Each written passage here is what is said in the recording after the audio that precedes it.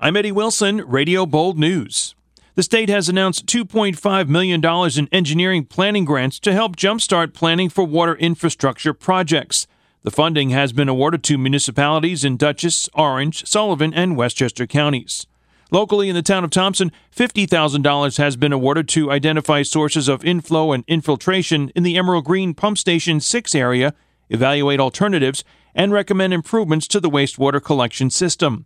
The town of Fallsburg will also receive $50,000 to identify sources of inflow and infiltration in the Laurel Avenue area, evaluate alternatives, and recommend improvements to the wastewater collection system. The number of new COVID-19 deaths in the Hudson Valley Catskills on Sunday, the latest day for which statistics are available, has increased to 15, with 3 deaths each in Dutchess, Orange, Sullivan, and Westchester counties. There was 1 death each in Putnam and Ulster counties. The number of new cases in the region on Sunday dropped to 2,033.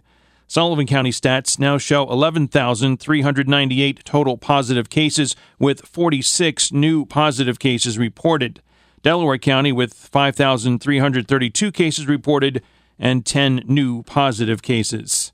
Governor Kathy Hochul continues to urge residents to receive their 2 vaccinations and a booster shot to protect them from the deadly virus. All New Yorkers ages 5 and older are eligible, with walk-in vaccination available at all sites on a first-come, first-served basis for people ages 12 and older. And United Health Services Delaware Valley Hospital's administrative staff are well aware of the caring and generous people who are part of the DVH family.